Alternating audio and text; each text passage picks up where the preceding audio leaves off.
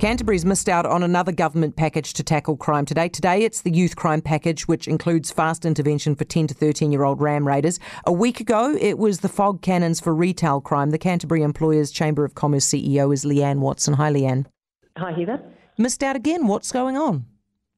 Yes, we have, but I do want to acknowledge that, firstly, it's good to see that the government is taking this issue seriously, and while we appreciate that there are other parts of the country where the reported crimes are higher, and therefore they're getting the attention, we still want to see further action down here in Christchurch and Canterbury. It's really important that we also understand that the statistics are largely around the reported criminal activity. What we're also asking the government to have a look at is this antisocial behaviour, which arguably is having a bigger effect, and is something that we're really keen to work with the government on addressing.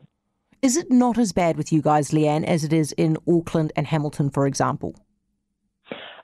So, look, we are seeing a trend, a worrying trend. And, while the statistics clearly show that it's not as bad, we don't want to wait until it gets worse before we actually address the problem. So today's announcement focuses on those who are caught committing an offence.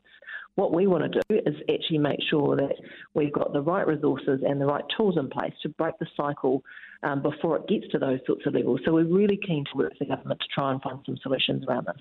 What are the solutions practically that you want?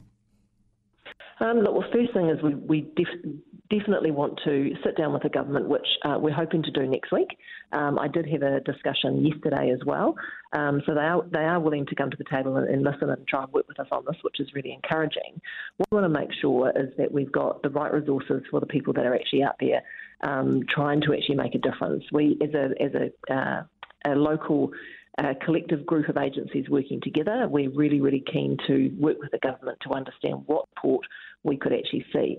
Looking at things like, what is the threshold that it takes for someone to actually go through into the justice system, understanding the complexities around sort of the 10 to 13-year-olds and how we can actually work together across all of the agencies to come up with a better solution rather than waiting until the criminal acts are actually out there in the community. Leanne, thanks so much. Leanne Watson, Canterbury Employers Chamber of Commerce CEO.